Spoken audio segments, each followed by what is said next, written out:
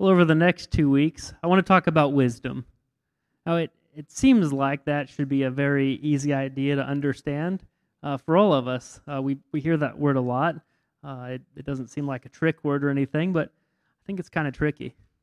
And so we're actually going to look in Proverbs 4 over the next 2 weeks.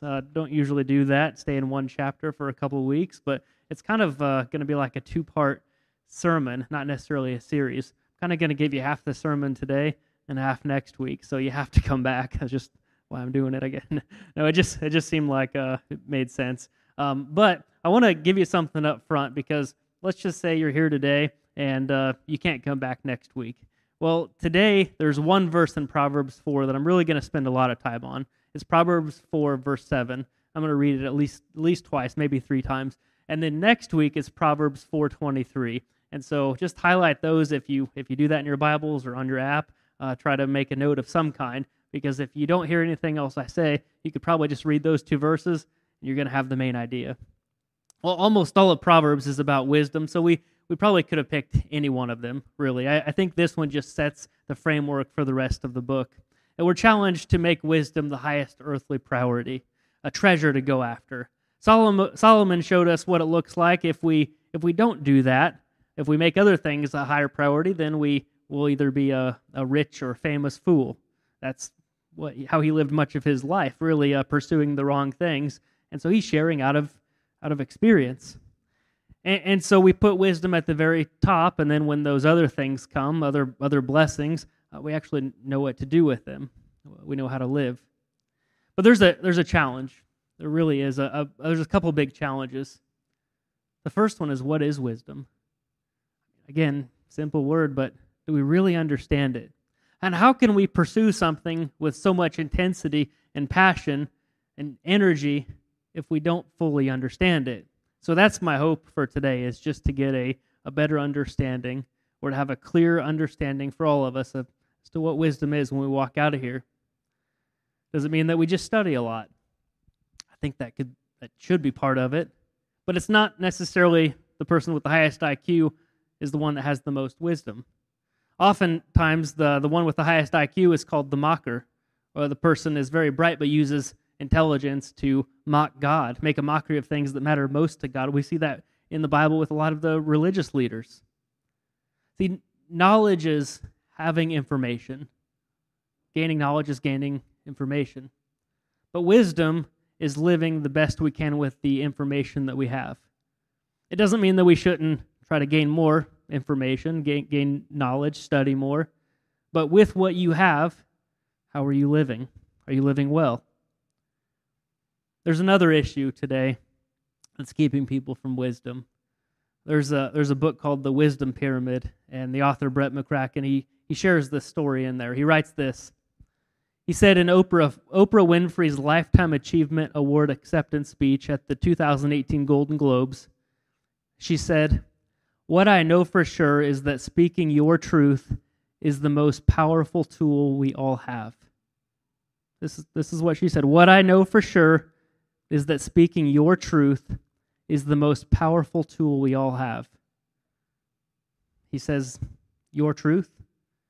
Those 2 words are so entrenched in our lexicon today that we hardly recognize them for the incoherent nightmare that they are. Among other things, the philosophy of your truth destroys families when a dad suddenly decides his truth is calling him to a new lover, a new family, or maybe even a new gender. It's a philosophy that can destroy entire societies, because invariably one person's truth will go to battle with another person's truth, and devoid of reason, only power decides the victor. Your truth also puts an incredible self-justifying burden on the individual.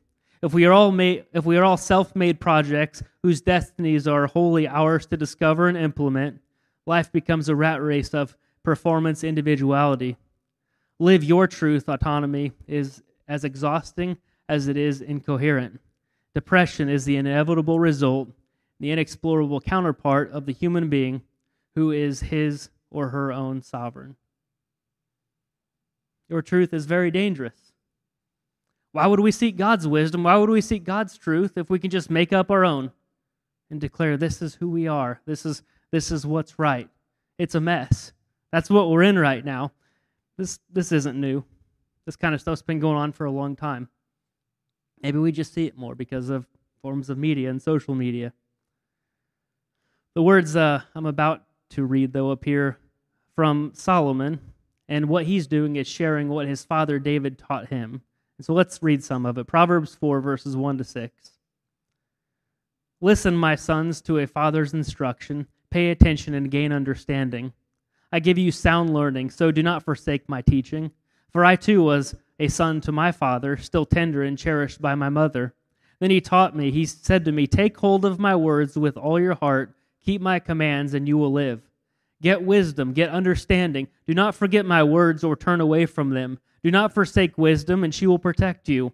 Love her, she will watch over you. I'm going to pause there for a minute. These words here, what is Solomon talking about? The words that David gave him that he should hold on to, that he should cling to. Well, I think some of it he mentions in here to be obedient, but to what? Well, in 1 Kings chapter 2, we read, I think, what he was talking about. You hear a lot of things from someone. We listen to people, but I can only imagine that if someone on their deathbed gave you a charge and said, hey, this is what you really need to know, you're probably going to remember those words more than anything else. And that's exactly what happened. 1 Kings chapter 2, when the time drew near for David to die, he gave a charge to Solomon his son.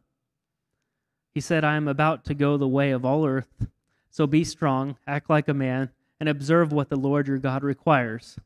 Walk in obedience to him, and keep his decrees and commands, his laws and regulations, as written in the law of Moses.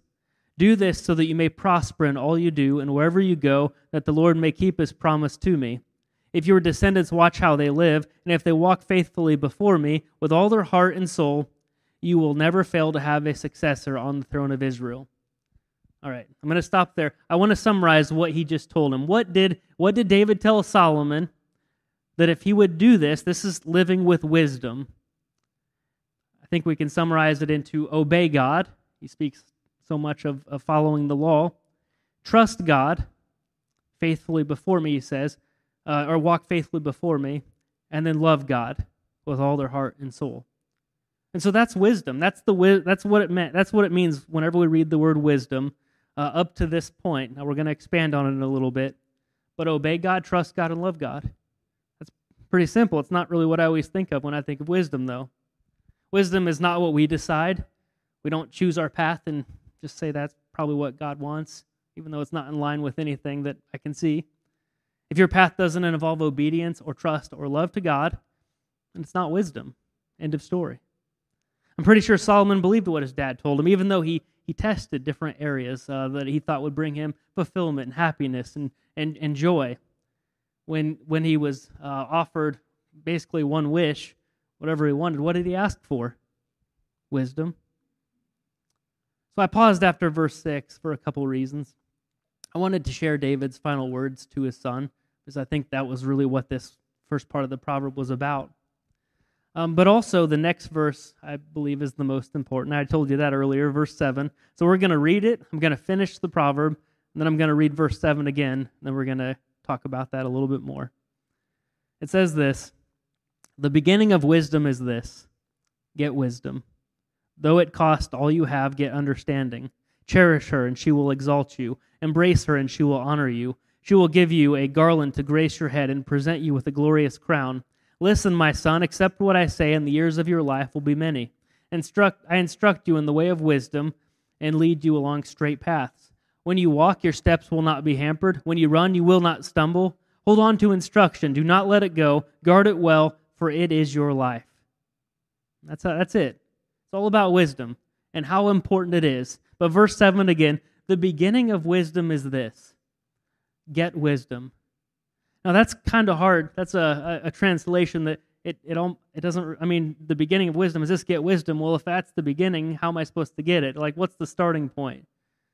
What he's trying to tell us is that this is the most important thing to pursue.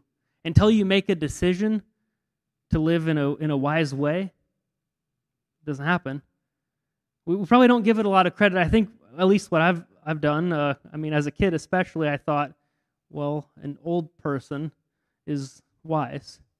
An experienced person is wise.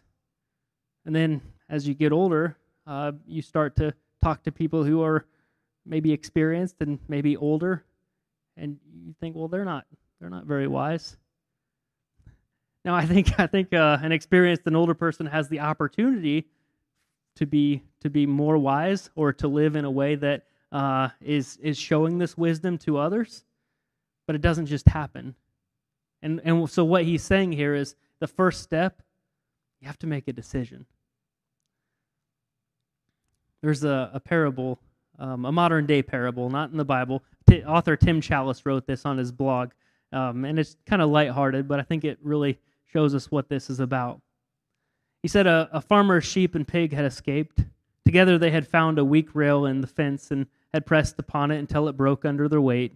Seeing their opportunity, they quickly bolted from the field and began to explore their new and unfamiliar surroundings. It did not take long for the farmer to notice that two of his animals were missing and to set out to find them, but the animals had wandered far and had not left much of a trail behind them. Day soon turned to night, and after resting fitfully, he resumed his search in the morning. The animals had now been gone for more than 24 hours, and he began to wonder what could possibly have happened to them.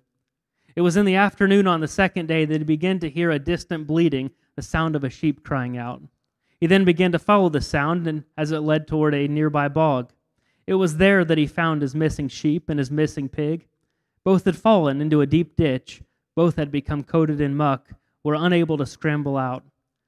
But where the pig had been content to wallow in the mud, the sheep had known to bleat pathetically until the farmer had to come rescue it, lift it out, and cleanse it. Then the farmer said, "If you are ever deceived into sin and overtaken by a weakness, do not lose heart. Go at once to your compassionate Savior. Tell him in the simplest words the story of your fall and the sorrow you feel. Ask him to wash you at once and to restore your soul. For if a sheep and a sow fall into a ditch, the sow wallows in it, but the sheep bleats pathetically until she is cleansed by her master. Be the sheep, my friend, not the pig."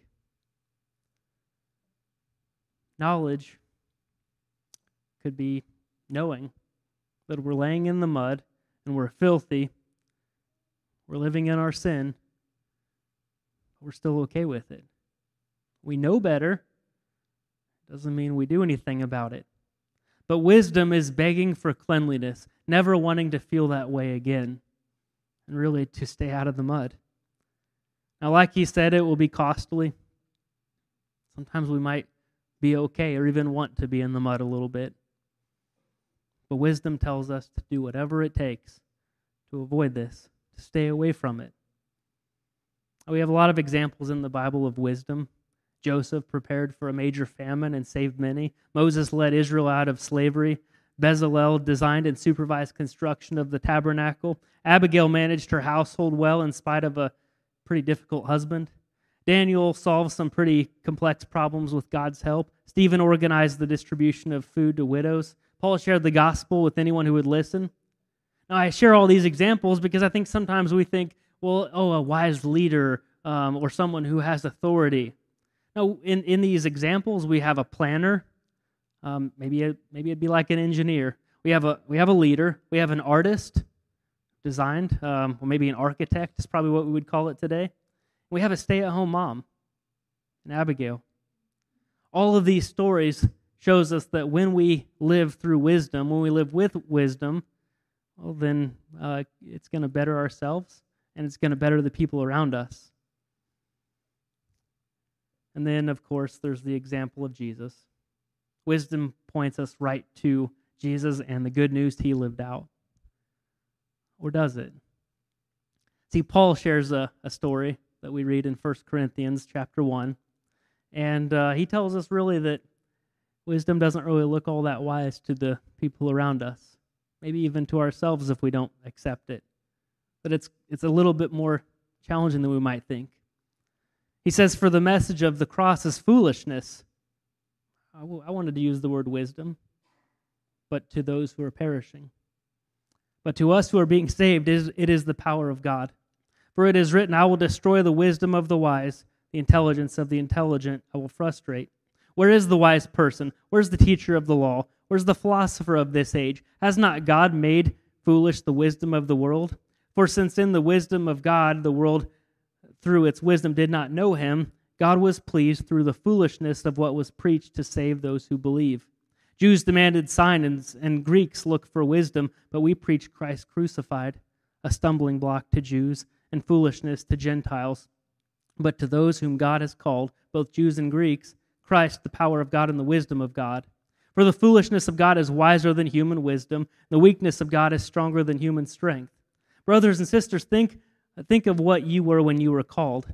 Not many of you were wise by human standards. Not many were influential. Not many were of noble birth. But God chose the foolish things of the world to shame the wise. God chose the weak things of the world to shame the strong. God chose the lowly things of the world and the despised things and the things that are not to nullify the things that are, so that no one may boast before him. And he finishes this way. Remember, this is all about wisdom. What did it look like in the Old Testament? And what do we see it looks like now?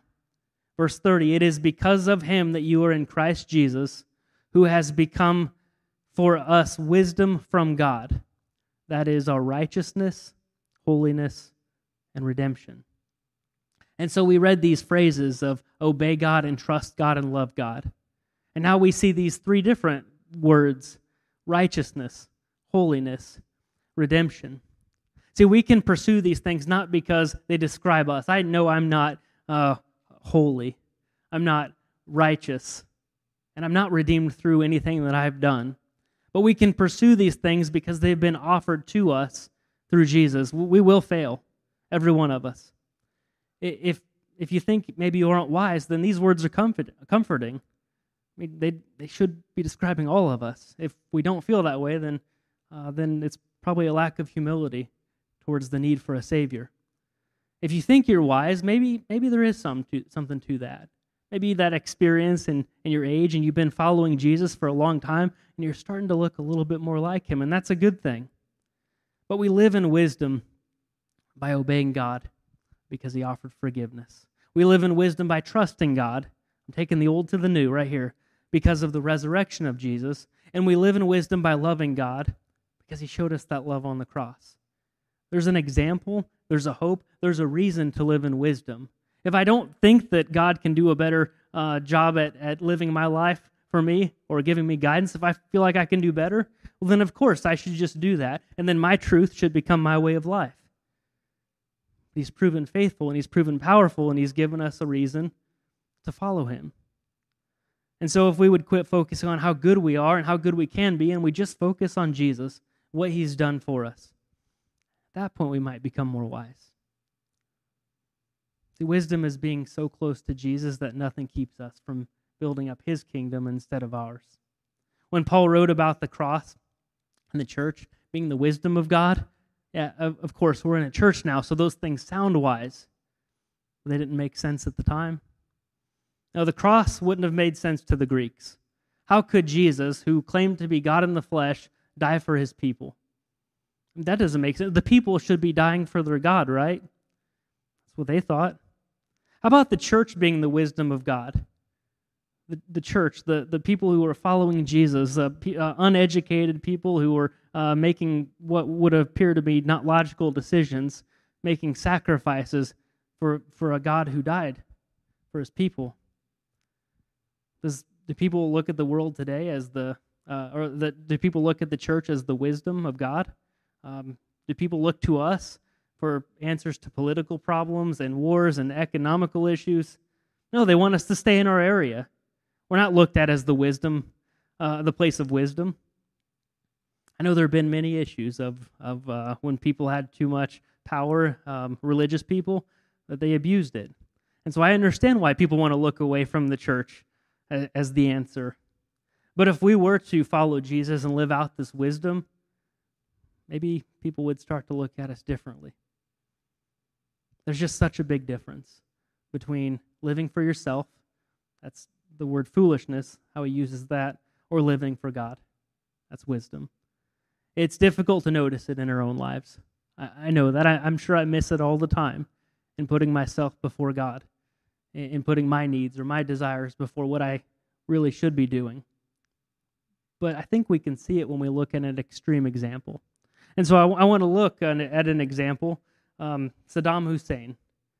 In 2002, so 20 years ago, there was an article written about him, and this is what it said. It was in the Atlantic by Mark Bowden. What does Saddam want? By all accounts, he is not interested in money. That's not the case with his family members. His wife is known to have gone on $1 million shopping sprees in New York and London, back when they were in good relations with the West. His son drives expensive cars and wears custom-tailored suits of his own design. Saddam himself isn't a hedonist. He lives a well-regulated, somewhat existence. He seems far more interested in fame than money, desiring above all to be admired, remembered, and revered. A 19-volume official biography is mandatory reading for Iraqi government officials, and Saddam has also commissioned a 6-hour film about his life called The Long Days, which was edited by Terrence Young, best known for directing 3 James Bond films. But Saddam told his official biographer he wasn't interested in what people think of him today, only in what they will think of him in 500 years. I share this story because it's 20 years old, and I'll ask, what do people think about Saddam today? How'd that work for him? He was living for himself. He obviously wasn't following Jesus. But Jesus lived with wisdom, obedience, trust, love towards the Father. And how has he been remembered over the last 2,000 years?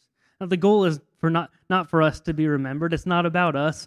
But I wanted you to see the difference on an extreme level, because we just slowly slide in that direction. I'm following God. I'm going to do everything to trust him. Wait, I can trust him because things are going well, but now they're not, so I don't know if I want to trust him. And I can definitely obey him until I get to this situation or with this person. Then I'll obey him another time. I'll ask for forgiveness. And I sure want to love him, but man, I love myself. We just look. We can see it when we read about a person who did this on an extreme level, but do we really see it in our own lives? And so if you're ready to begin this journey, he tells us what to do. The beginning of wisdom is this: get wisdom. Make the decision now. If you're at a point, maybe you'd be willing to give God a try. Would you look to Jesus and the wisdom he offers? He says exactly what to do as well. A different verse. He says, if you want to follow me, take up anyone who wants to be my disciple, take up his cross, deny himself, and follow me. Again, he didn't give them direction. He just told them, make the decision, and you're going to make the decision every single day. If you've already done this, if you've already decided to make Jesus your Lord and Savior, then you got to come back next week. Because next week, again, it's going to be like the application to this. I want to present challenges and try to take what we have done with this decision and how will we move forward with it. Well, it's not my words; it's the rest of Proverbs 4. And he tells us what's going to happen when you make this decision, the challenges, and what we should do about it. And so if you haven't made the decision, then today I would ask that you make that first step. At least consider that Jesus died on the cross for your sins, that he was raised to new life, and if we want this hope of eternity, if we want this new life beginning now, then we accept him as our Lord and Savior. So if you'd like to make that decision, please come talk to me after the service. Let's pray.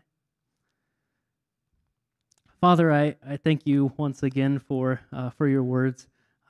We can look through the Bible and see so many different stories. We can look into some of these books like Proverbs and Ecclesiastes and really take wisdom, the things that we just maybe don't know how to follow you. We want to, but we don't always get it, or we don't know the best way to apply some of your teachings to us.